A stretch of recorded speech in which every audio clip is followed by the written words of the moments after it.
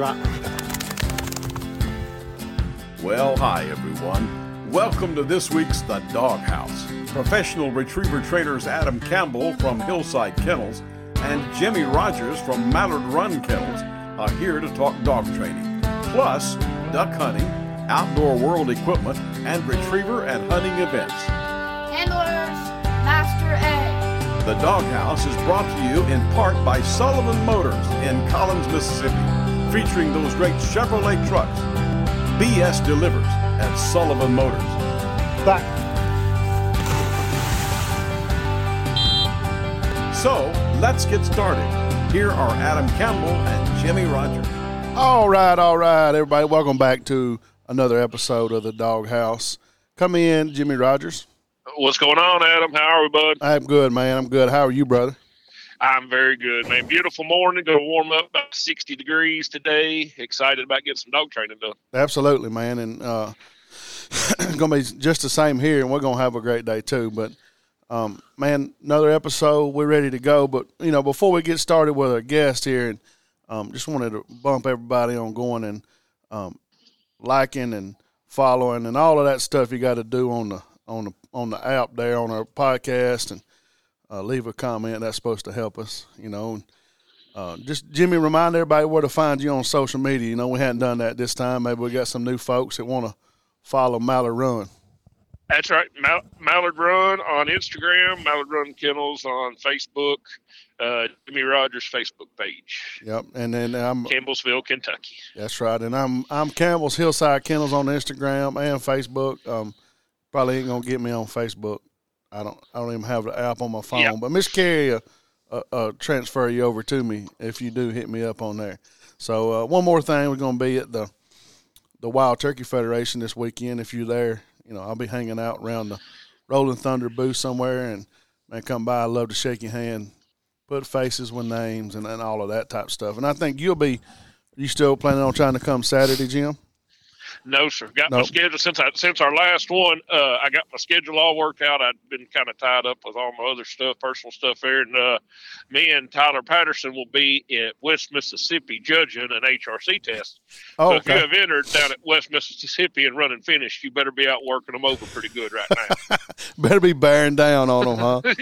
You better be bearing down. Well, anyway, we're bringing the thunder. I'm sorry if you're going to run under Tyler and Jimmy, and if you're going to the Wild Turkey Federation, come by and give your boy a holler.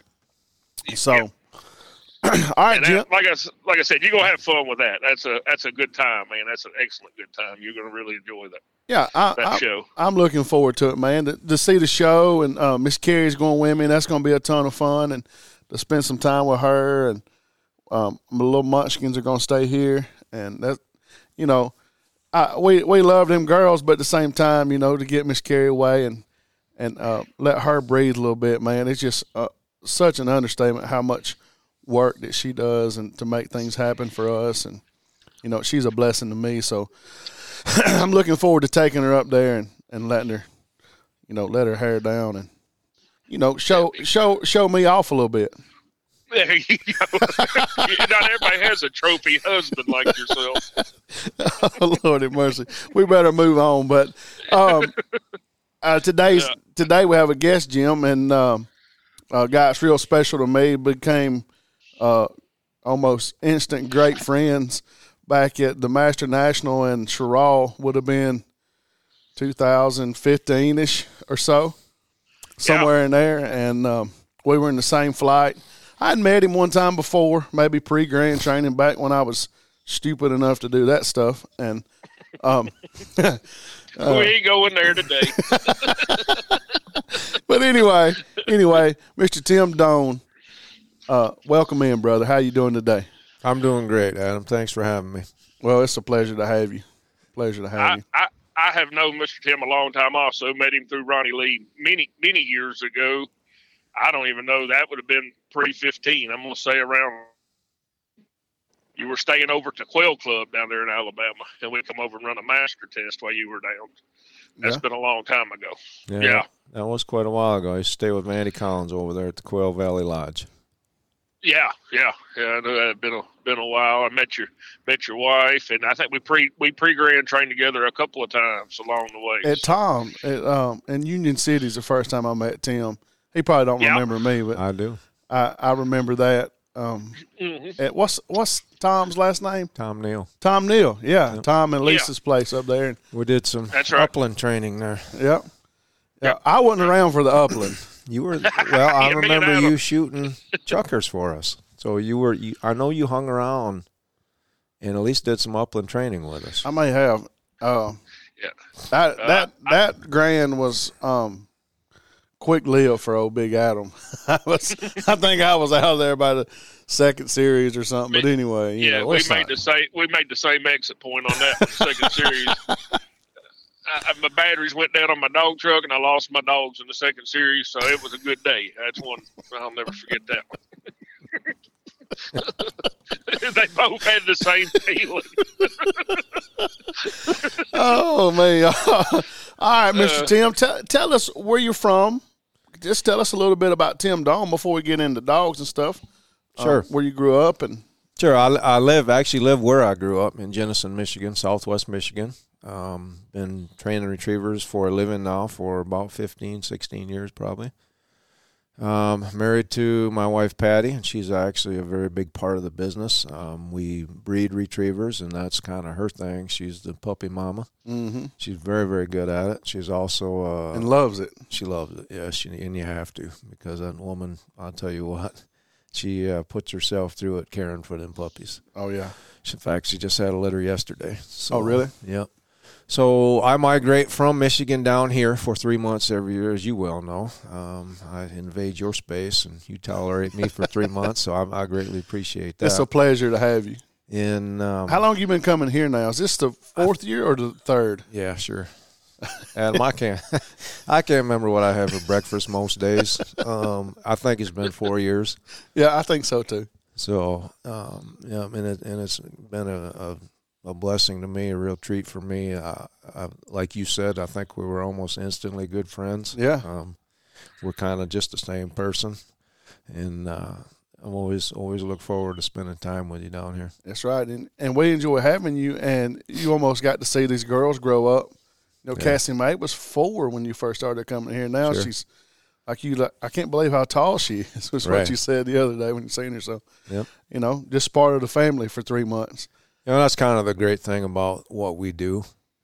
You know, we get to do something we enjoy, but you know, the I think equally important are the people we meet, the friends we make. I don't think there's too many places around this country where I couldn't run into trouble and make a phone call and someone will get me out. Absolutely. So that's been said on here several times, hasn't it, Jimmy? You've even said it. Man, I mean, that's everywhere you go, you're within. You know, anytime you're anywhere close to Central Kentucky on I-65 or I-75, you got somebody close to you here with me, and then everywhere along the way. You know, when I'm in Michigan, you know, I would sure hate to bother you, but if I was up there in a bind, I know I'd got somebody I could call for help if I got in a bind up there. You know, it would be no bother. Yeah, but that is a great thing about this business and what we do. You know, the relationships. Best part of it. Yeah. And coast to coast too. Like, you know, I go up north every year. I run at least a couple times a year up in Michigan, and I bump into Mr. Tim pretty often. You know, not all the time. I think we run. I'm trying to think. Maybe I know at least once together last year. Maybe a couple of times. Fort Wayne. I run up there, getting close to his area. So, yeah. Tim, I want to say this about Tim. He can do anything. He can build, like he can woodwork, he can build fences, like chain link fences, and I haven't seen him try to take on anything that he hasn't accomplished. So before you started dog training, where did all that come from, Tim? I came from my daddy. From your daddy? Yep. I was raised by a man that I can't remember a single time as a boy ever seeing him pay anybody to do anything. I remember one time the man had a dryer all torn apart, the clothes dryer. Uh-huh. I don't remember how old I was. I was old enough to think of asking this question. How do you know how to fix all this stuff? He stopped what he was doing. He looked at me. He says, I have no idea what I'm doing. And it's like, wait a minute. You know, it dawned on me, he doesn't know everything. But he was just never afraid to try, and I got that from him. Yeah. Yeah. I can see it. So I was always reading, you know, we probably had that conversation before, but he can do about anything. So, there are things I can't do, Adam. You have heard me sing. So you cannot argue that one. And I heard you playing the guitar through the walls the other night, so it sounds better. What about? Hold on. My greatest Tim Doane story. I got to tell this. All right. Oh boy. One day, it's been about 3 years ago, late spring. I'm sure right at the end of Tim's trip. It was raining throughout the southeast. I got up, run over about half thunder shower, and put my dogs up. I aired them good and put them back up. Called the boys that work for me and said, "It's a rain out today. We'll get them tomorrow."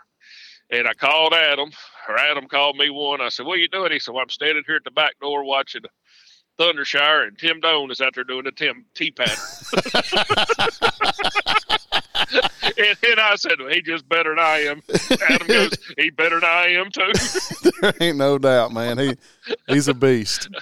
He's a beast. He was getting after it coming a downpour. I said, especially this time of year, there's too many pretty days coming for me, but he's getting it done. I was envious. I wish I had that thunder. It just hard to talk me into it at that time. Yeah, y'all are probably a little smarter than me, Jimmy. Hey, but getting it done is getting it done. I was making best of your time down there, and I understand that, but that's tough right there. Jimmy, from the back door down to the T pattern, ain't 50 yards. I could barely see him out there. It was raining so damn hard. It was getting it. So me and you was thinking about breakfast. There ain't no doubt. That's a great story. Before we get into the actual dog training stuff, Tim, you've had some really, really great dogs throughout from really your first one and moving on forward. Let's talk about some of those guys. If you don't mind, I know some of that stuff gets emotional, and sure, no, we're emotional guys, so if you get emotional, that's perfectly okay with us. No, I don't mind. First dog not the first dog I ever owned, first retriever I ever trained. Okay, I'd grown up around dogs. I'd owned labs previously. But I was a deer hunter, and some idiot took me duck hunting, and that was the end of that. So I ended up getting a dog. I went to Hunter's Marsh Kennel and bought a lab on the advice of a friend of mine, and I named him Eli. And he, Adam, I've trained a couple hundred of them now, and if I put 5 or 6 of them on a list that I would say were great dogs, he's at the top of that list, and he just happened to be my first dog. So I'm sure there's some bias there, but, realistically, I've probably had 1 or 2 with slightly more talent, but that dog had the biggest heart of any animal I've ever been around. Mm-hmm. He packed his lunch, came to work every day, never took a play off. And as I learned, as I grew as a trainer and a handler, he just rolled with it. Everything I asked him to do, he learned to do. As I got better, he got better. The dog just kept going and kept rolling, and he was amazing, no doubt. Yeah. And we've talked about him a lot, and maybe one of my favorite stories is you would always run him on his set of marks around lunchtime, wouldn't you? Sometimes. I know where you're going. Yeah. So when I first started doing this, of course, I broke in with some HRC people, and everything was a triple and a blind, right? That's all we knew. I didn't know any better. So I decided, and let me back up a little bit. Back in 07, 08, I was putting houses up, okay? Framing houses. Yeah, that work went away. It was gone. Mm-hmm. So I needed groceries, what I needed. So I started training dogs. I never intend to be a dog trainer. Okay, literally, I needed groceries. So I took a few dogs in, and I was buying groceries anyway. But as I was now doing this during the day for a living, I realized one day, you know what, this dog, I'm talking about Eli now, this dog, he gets it right every single time. He's capable of more. I need to find something this dog can't do. So this is where it all started. One day, I threw his marks, put him up, didn't let him pick him up. He watched him fall. I put him up, ate my lunch, got him back out 15 minutes later, and the dog just ran to him like he put him there. And that's when we started. That's when I really started digging in and finding different ways to challenge a good dog. Is that all right off the top of your head? Can you think of any other things you did to challenge him? Oh, sure. I mean, I had no idea what a poison bird blind was at that point. I started digging in and finding different things to do. Primary selection, poison bird blinds. I'd throw a set of marks. I'd turn around, walk over the other side of the ridge, run 3 or 4 blinds, come back and pick up the marks. Anything I could think of to see if I could find something this dog couldn't do. And every now and then we'd stumble onto something and give us something to work on. Right. And just an incredible dog. Absolutely. Incredible dog. And you do a pretty good job yourself there. So, any more, a couple more you got there? Might ring a bell. To get a Eli for your first dog is more than any man deserves. And my second dog is a dog named Stella. Mm-hmm. And equally as good. There was a time or two where she might take a play off. Right. I mean, we were in a couple opens looking really good to win. Yeah. And I can think of one. It was a 500-yard bird. It was in Onaway at Magnuson's place, and there was like 9 re-entries on this 4 series. So I set her down on the mat. She picked up her other 2 birds, and she looked out there and turned her head. I'm like, no, not now. Not now. Please, not now. So I got her lined up, finally convinced her to at least look that way, and she took off and got to about the 3rd entry and started farting around. I blew a whistle, give her 1 cast, and she went the other 400 yards right to the bird. Knew exactly where it was. But occasionally she would do something like that, but she was as good as Eli. So here I am with my second dog now, and they're probably 2 years separated in age. So I've got 2 top shelf dogs. I think every man hopefully gets one in his life, and here I am sitting on 2. My first 2 dogs. Yeah, that's incredible, Jimmy. One time, I don't remember exactly when this was, but they had an SRS down at the cattle ranch, and I guess all the big shots was down there, and me and Tim signed up for it. We show up, and then after the first series, I think it was one of us was first, one of us was second, the other one was third, and the other one was fourth. And at the end of the first series, they were like, who the hell are these people, What are y'all doing down here messing our deal up? Yeah. Stella was one of those dogs. I remember that. And so, she was a good one. I remember seeing her train, and was a fun dog. All right, Jim, you ready to talk a little dog training? Oh, yeah, man, as always. All right, we're gonna dub this one the confusion method. I'm in. Minimal confusion. So me and Tim have talked, and he's kind of jotted down a few little notes here, 4 or 5 notes that I'm going to throw out, and we can all discuss and get Tim's take on it, your take, and I'm going to hopefully learn something, okay? Let's roll. All right, so number 1, never leave the dog guessing what is desired in a setup. All right, Tim, I'll let you take it from there. What do you mean by that? What's some examples? We kind of came up with this deal. You asked me if when we had discussed doing a podcast, what would we talk about? And for me, that was easy. My whole philosophy the last couple of years has been don't confuse them. Don't confuse them. So as far as never leaving a dog guessing what I want, I think that confusion typically comes mostly from inconsistency.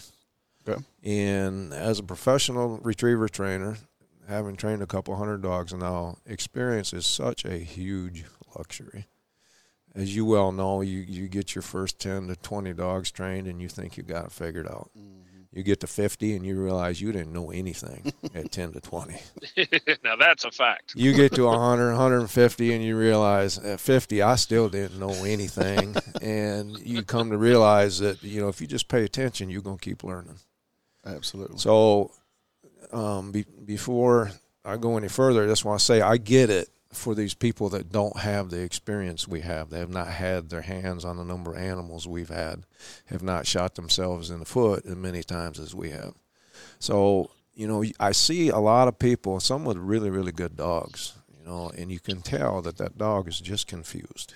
It doesn't know exactly what the handler is asking for. Mm-hmm. And I think, again, backing up a little bit, I think a lot of that comes from inconsistency. And that can start, I think, with a puppy. I see this all the time. People got a little puppy they just picked up, and they want it to come back to them. So they say, here.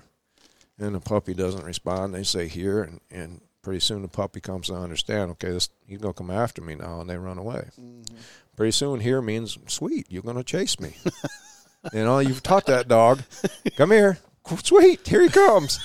So, but eventually you're going to teach that dog, here means you better get your butt over here. Right. So I think inconsistency, and that can evolve all the way through to advanced training. So, once you get into your basic retriever training, you tell a dog to sit, and I see this a lot. Someone will get their dog off a truck. They got the collar in their hand. Sit. The dog does not sit. Mm-hmm. Sit. The dog doesn't sit. When they're strapping the collar on, the dog still hasn't sat down. They get the collar on. They're telling it to heel as they walk to the line. It's not really heeling. They get to the line, and the dog doesn't sit, and they light them up. To me, inconsistency is going to cause confusion in the mind of these animals. All the way down to the very basic sit command. Yes. Yes. What about in more of an advanced setting, in the water, out of the water, just any kind of setting like that? Sure. So, a couple more examples. Here's another one that I tell my clients often, or anybody I'm working with. I watch people run blinds. Mm-hmm. And in training, and I'll emphasize that, in training. I'm not telling somebody to pick a fight in a test or a trial. But in training, to me, I'm all about literal casting. Okay, so whatever slot my arm is in is the degree line change I expect from that dog, that or more. In my opinion, in training, the dog should always overcast. The handler should never. So what I see people do, say they need a 20-degree line change, and maybe they try that the first time. They set the dog down, show them a 20-degree line change with their arm. The dog doesn't give it to them, so they blow another whistle, and they give a 45-degree arm slot. They get the 20-degree line change, and they let the dog go. They lied to it. Basically, yes. Yep. That's a good way to put it, sure. So, again, now what you're getting into is confusion, because what you ask the dog to do, a 45-degree line change, you let it get away with 20. Well, what happens when the dog's very close to the object? And you need that 45-degree line change. You don't get it, now the dog's deep. Mm-hmm. Okay, now you go lighten the dog up because you didn't take your cast. Well, you kind of taught him that 45-degree arm slot means 20 degrees. Can you see how this dog is going to get confused? I can see it. Okay, so then the other thing that could go wrong there, same scenario. You need a 20-degree line change. You show that dog a 20-degree arm slot. You don't get it. The dog digs straight back, so you hit a sit whistle. You give him a great big cast, 45 degrees. That dog takes it. You hit a sit whistle right away because he took way too much cast. You're not giving the dog a way out. That's right. The dog has to have a way out. I would let that dog go. If I gave that cast and the dog took it, that was my fault. You need to let that dog go, which is why I don't do that in training. Right. That makes sense? It makes 100% sense to me. And we did a little talk on literal casting on the last podcast, and you just reiterated what we were saying there, didn't you, Jimmy? Exactly. That's what I was going to say. That covers it exactly what we talked about, and that's something that people really need to pay attention to, because that inconsistency is where I see most of the problems at when they're in the test scenario. Yeah, and I like what he said. They should always give you what you ask for or a little more. I tend to lean on the little more side, and then at the hunt test or the trial, a lot of times you'll see that flatten back out just right. If they're overcast, yeah. Not like totally overcast, but overcast a little bit for you in training, it'll flatten out in the. Yesterday we run a big long blind. with the dog. I'm just getting my dogs back in out of hunt season, and I run a big old long hard blind. I thought, let's just see where they are. And I was really pleased. I actually got a little overcast in it, and I was tickled with that they were giving me that good change of direction we call. I just wanted to see. I wasn't going to hold them real hard, not the first day out, but I was there back over duck season, and I was pleasantly surprised. Right, absolutely. That's always good. That means you're training hell. That's what you're looking for. So, all right, let's move on to another one. Do not set up anything in training unless I can teach the dog something when it goes wrong. That's a big one for me too. And here's to me a great example. I had a client call me and ask me a question. He said, look, we did this deal in training the other day, and I wasn't quite sure how to handle it. So he was training in a group, and they had thrown an out-of-order inline, okay? So what I mean by out-of-order inline, 2 birds are thrown, and the dog needs to go down the same line to retrieve them. Right. Okay, what I mean by out of order is the short bird is thrown first, then there's a long bird thrown down the same line behind it. Over the top of it. Right. Yeah. And the issue was the dogs were picking up the short bird first. Mm-hmm. So, of course, my first question is, well, what were they doing to the dogs? Well, they were burning them off it. I would never do that. Well, what are you supposed to do? I said, well, did you point the dog in that direction? Yes. Did you send the dog to go pick up a duck? Yes. What did the dog do? Picked up the wrong duck. No. It picked up a duck on the exact line you lined him up on. If he gets his butt kicked for that, now you turn off to the left to pick up another bird. You line him up, expect him to go get a duck. What is he to think? In the same direction. It doesn't matter what direction. No, but like on that particular setting, you want him to go right back where he just got in trouble for going to, right? Even if it's a different direction. Right. You're lining him up and sending him after a duck. He just got his butt kicked for doing that. Yeah. No, I mean, it's 100. I get it 100%. And here's the deal. I know this group that was training. I know the test they ran the week before because I was there, and they threw this in the test. It was out of order inline. So they went and trained on it. To me, let's back up. Let's just go to picking up that out of order inline. So they pick up the short bird, and they're telling them, no, you can't have that short bird. You need to go get the last bird down. Right. I don't think the dog can understand that. I don't either. You've sent them down that line. They've picked that duck up or tried to pick that duck up. They got in trouble for it. I don't think they can understand it. Now you turn them back around and ask them to pick up. If you got them off the short duck, it's still there. Now they've got to go pick up what they just got in trouble for trying to pick up. Mm-hmm. To me, you're causing phobias and you're causing doubt. And to me, especially with a good dog, a smart dog that learns quick, you put them in that situation a couple times, and they're going to start getting a little foggy, a little scared about even looking at that picture. And you almost will never recover from that. You know what I'm saying? Sometimes those little smart dogs that you're talking about, if you create that confusion there and then maybe do it again, and there's some pressure involved, you may not ever overcome what you did that day. Agreed. The rest of that dog's life. All right, so getting into the technicality right there, what would you do in that situation if they were throwing a long bird over the top of the short bird? First of all, as a double, I would never do that in training ever. Ever. All right. Ever. There's no way to help the dog understand what went wrong.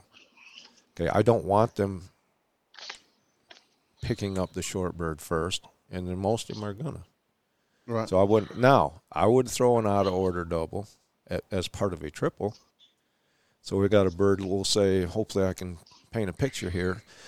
Way off to the left, we throw bird 1. Mm-hmm. Bird 2 is the short bird of the inline. Bird 3 is the long bird of the inline. Right. Primary select, no. Put them on that bird way off to the left. Pick that up.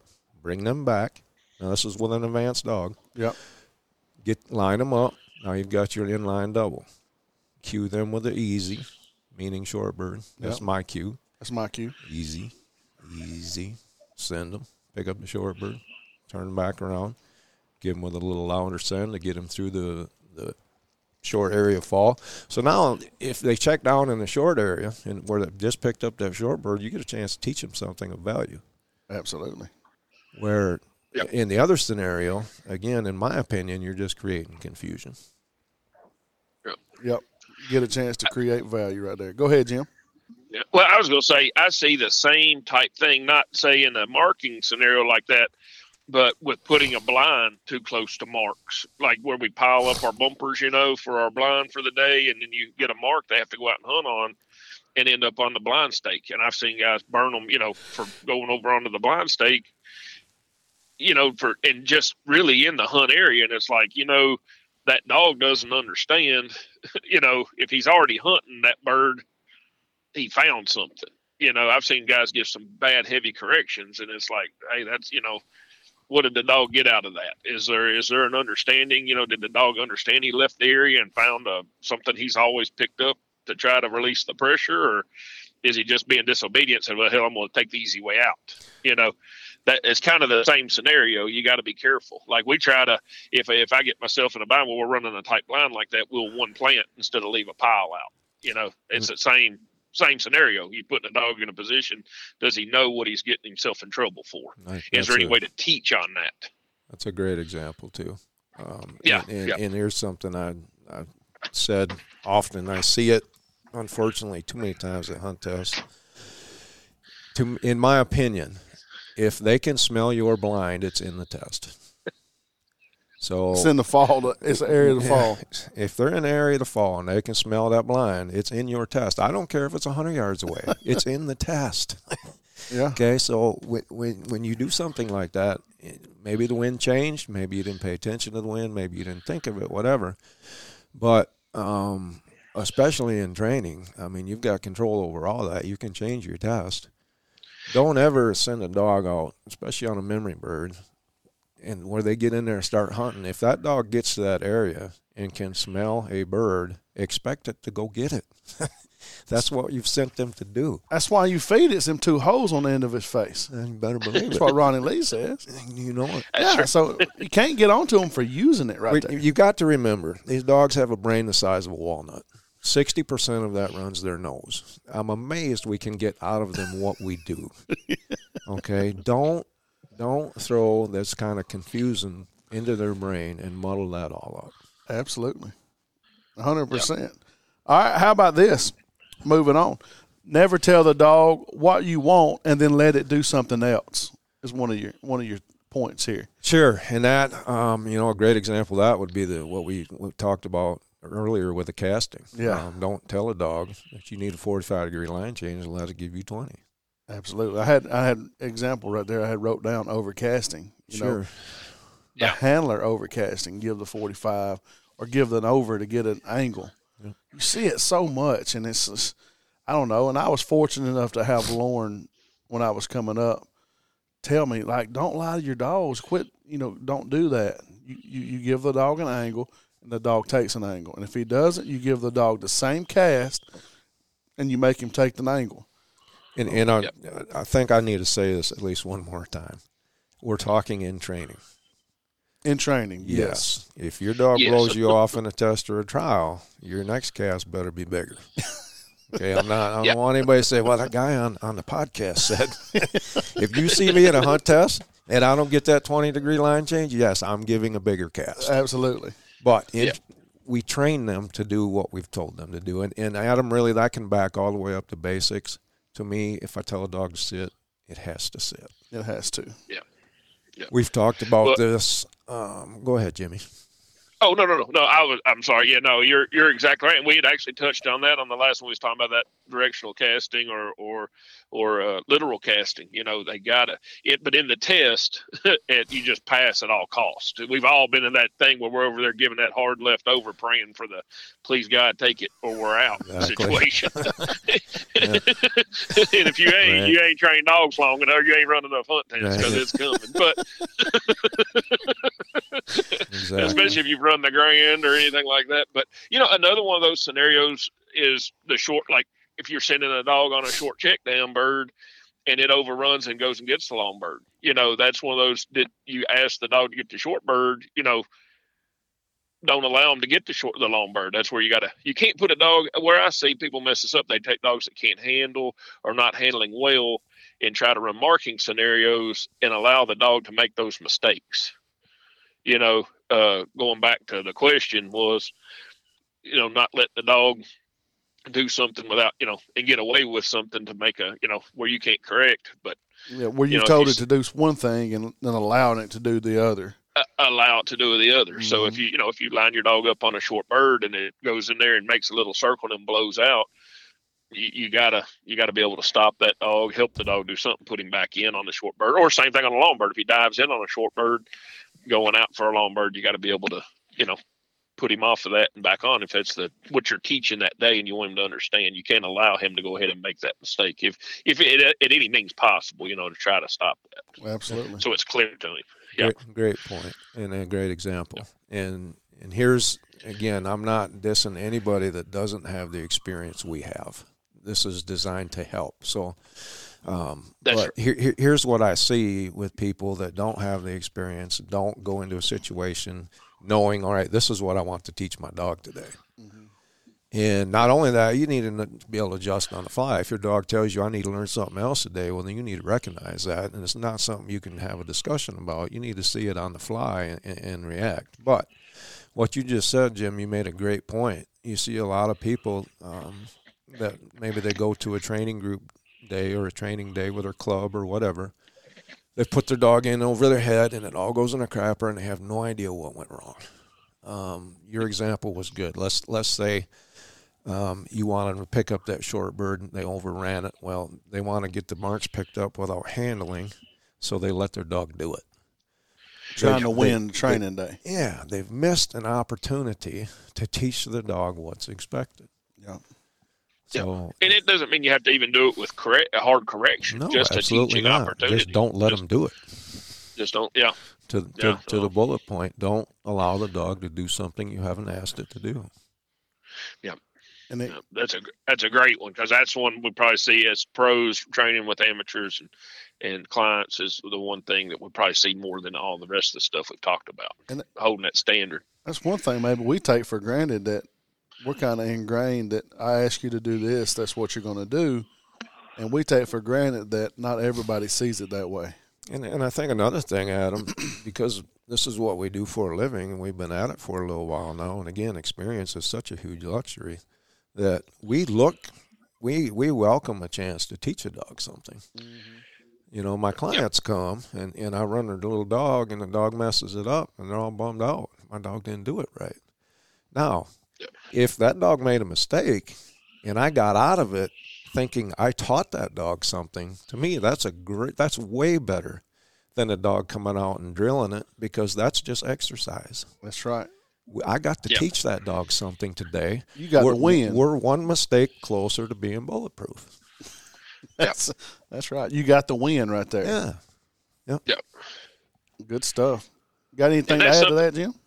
Well, I was going to say that's something over the last few years that I have been blessed to get to train with some guys with better bird placement. So I did get the opportunity to teach the dogs. You know, a few years ago, I'd throw marks and they would just get them, you know, and all I was doing, like Mr. Tim said, is a perfect example, just exercise them. Now I try to set something up for each dog where if they get it, good, but then I see they need more, you know, where we're always teaching them, you know, and always giving them the opportunity to make that mistake. And I'm with you. If they make mistakes, that means I had the opportunity to teach them something. If they never make a mistake, you might as well hook them to a rodent harness and take them for a run. You're not doing your job. If they get it right every day, I mean, they need mental health days just like we do. You know, sure. I do Fun Day Friday. My goal on Friday, nobody gets in trouble. Right. You know, and there's always going to be that one dog that just can't seem to stay out of trouble. But just can't help himself. You know, they need those days. But yeah, that's right. If it's every day, you're not doing your job. That's right. That's exactly right. All right. Another thing, be real careful when training in gray areas. The dog needs to have a way out. I guess explain what do you mean by a gray area? one example can be shorelines. Yes. Okay. So very gray. Yes. I want a dog comfortable. I want to give them a way out. All right. So if you see water, get in the water. Right.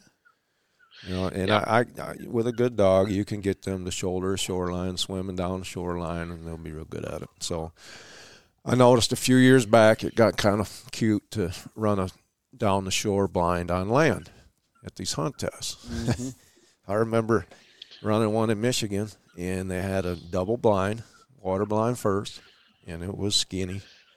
And my dogs were 1 or 2 whistles doing great. And then 5 feet to the left of it, dry, was your second blind. And my dogs looked absolutely horrible. They were like, I'm getting in. Oh, you can't get in. Here, like Jimmy said, you're giving that over. You know, the old over, walking 18 feet over. Walking over to the land. And they're digging, you know, the best you're going to get is a straight back. But they were in the water, out of the water, in the water. And, you know, it was funny. The judge says, man, your dogs are doing great on the water blind. Yeah, thanks. They're not doing very good on the land blind. I said, well, the water blind is where we teach them to go. I didn't say any more. But I was there for that, and I remember the exact words from Mr. Tim Doane was, if you got to eat a shit sandwich, take very big bites. Take big bites, brother. But here's my point. Even though we see that, I'm not going to go train on that. Okay. I'm not going to do it. Right. I'm never going to run a blind down the shore 2 feet from the water's edge. Ever in my life will I do that in training. I'll take my chances. I'll look bad. I don't care. To me, the dog has to have a right and a wrong. I agree. And what I have done, I'll add this, to combat that is I will run down I will work on going down like a real flat angle entry. Run down the water, you know, down the land, but I always, never, ever don't end up getting in the water. Right, and I'm fine with that. Here's what I found. The same thing. That's what I found to help me is, I'm going to cast them a lot, but when I see it at the hunt test, I can get it. I can get them there. Stand a chance. Yeah, I stand a chance. Where that Master National where I met you, remember the very first series, we had to run that blind down the side of the water in the very first series. Yep. I had 8 dogs. I think I lost 4 right there on that blind because they were in the water. And you got to be able to do both, but there's a way to combat it without just rewarding them in training. Yep. I mean, you see all the time dogs, people setting up marks in front of the water. Dog runs down to the edge of the water and gets the bird and never has to get in. Yep, there's another one. And that kind of solidifies our 5th point here that you did bring up. Don't train on anything that's contrary to good training. And that kind of goes in hand with being gray. And that was going to be my example. And Jimmy may have been at this test in Michigan. It was a master test, and they threw a land test right in front of the water. And one particular mark was literally landing where it almost rolled into the pond. And every single one of my dogs launched, sploosh, came back and picked it up. And the judge made mention of it. They just asked for it, you know. Man, every one of your dogs jumped in the water. So, well, that's where we train them to go. But even if I see that in a test, I'm not going to let them do that in training. I'm not setting that up. Yeah. And to me, again, now you're creating confusion. 100% confusion, Jim. Oh, it's crazy. Yeah, but too, like you said about training, running those long angle, the flat entries, you know, and trying to, you know, teach the dog that. We're seeing it so often anymore. You virtually got to have the dog that will at least understand it's safe beside the water. Right. Because it's just so often. And listen, it wasn't this past year before last. I've run 3 tests that 2 of the 3 watermarks were on this side of the water. You know, and am I going to do that in training? No, I'm never going to do that in training. It's just I'm not going to do that. But it's so hard when you know your dogs are trained well, or you think they are. You've done the best you can, and the first thing to do is run down there and launch. and overrun the bird. Like you said, I remember that test, and the dogs, all of mine went out there, made a circle. They got in the water, come back, picked up the bird, and come running back with it, but, man, I was sweating it every step of the way. Like, this just don't seem fair to these dogs to put them in this scenario. And like Adam said, there are ways around that. And, I've got access to some really nice water up in Michigan and really nice tech pond. And I can run a dog 200 yards alongside the water, and they get in it eventually. Mm-hmm. So, you can create some comfort there. What I don't want to do, again, back to minimal confusion. Anything I do, I look at and like, is this going to end up somehow confusing my dogs? Yeah. Yeah. No, that's a good way to start your training day. Does the dog understand what we're trying to do here? And at the end of when it boils down to that deal, running beside the water, at the end of the day, the dog, if you do run beside it, it has to get in. Yes. At some point. Yep. That is a must. Before we go, what about maybe one or two more things that, contrary to good training, what does that mean, and what's a couple of things that to help people understand what we mean by contrary to good, other than throwing a bird in front of the water, and you train the dog to get in the water, and then you let him have success in front of it without getting in. I guess a lot of contrary stuff is. Sure. I mean, right. I can think of, another example I can think of. I don't mean to pick on hunt tests, but we were running a hunt test where they threw a bird right in front of a road. There was some cover on the backside of the road. Of course, that's where all the dogs want to go hunt because that's what we teach them. I mean, you get a puppy, you know what it's like to get a young dog to cross a 2-track. Yeah. It takes a couple times. So if you're doing it right, it's no cover and white bumpers, it's fairly simple for them. But if it's something they can't see, they're almost always going to check out short of the road or the 2-track or the ditch or the spit of water. Mm-hmm. So we teach them to go over those things, to get through those things, to navigate those factors. So to me, that was a contrary mark. It was contrary to good training. I saw the judges at this particular test were real quick to put your dog on the bird. Oh. So here's a dog that did what it was trained to do. Several dogs did what they were trained to do, cross the road, hunted the cover on the backside of the road. And they were told to handle their dog. Mm. So, again, because I saw that at a test, I'm not going to go train on that. I'm not going to do something that is contrary to what I taught that dog way back when it was young. Right. And a lot of times you can handle right there at the hunt test and then bounce back and continue to go on and pass. Oh, yes. Yeah, it's happened to me a ton. I see something contrary or something that goes against maybe my philosophy and what I teach my dogs. I just handle. I don't get mad about it. I used to get mad. These judges, some just don't know, blah, blah, blah, blah, blah, blah. I'd be mad wanting to cuss them and all that. Now I just pick the bird up, figure out how to get the rest of the test clean, and live to play another day. One thing that has to be remembered is hunt test judges are volunteers. We can't do what we do without them. That's right. They don't do what we do for a living. We can't expect them to know how we train our dogs. They may train theirs different. This is a shared opinion by at least the three of us. That doesn't mean they share our opinion, so I agree. I'm not going to get mad about it. Nope. I'll handle a dog when a dog needs handling, and I'll take my chances with the rest of it. Absolutely. Good stuff, man. Tim, we appreciate you coming on. Jim, you got anything to add, bud? No, man, I truly enjoyed it, Mr. Tim. Always a pleasure to get to talk to you. I look forward to seeing you again, hopefully this summer. I get up north and we bump into each other and run a test together. Always fun. Tell your wife, Miss Patty, I said hello, Adam. Thank you again, bud. Absolutely. Tim, tell everybody where they can find you on the social medias and all of that jazz. Sure. We are known as Kingseed Kennels, so we do have a Facebook page. That's kind of the extent of my social media. I'm an old guy, so I'm a bit of a techno-tard. But that's where we can be found. Good. Thank you for coming on. Thank you for having me, Jimmy. Great to see you. I was real glad to hear you didn't get beat up by that weather down there. I know I spent more than a couple mornings praying for the people of Kentucky. I know y'all took a pretty good beat down. So.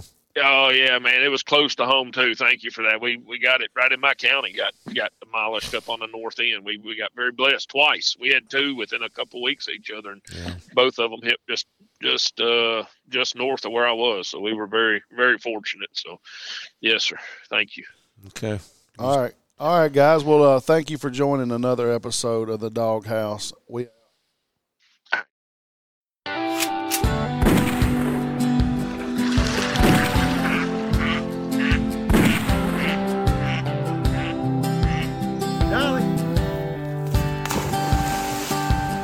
Your Doghouse podcast is available each week on Apple Podcasts, on Amazon Music, and on Spotify. Let Jimmy Rogers and Adam Campbell keep you updated on dog events, retriever hunt tests, great hunting adventures, and great hunting equipment.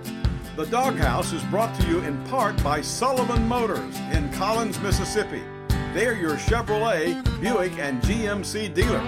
Remember, BS delivers at Sullivan Motors.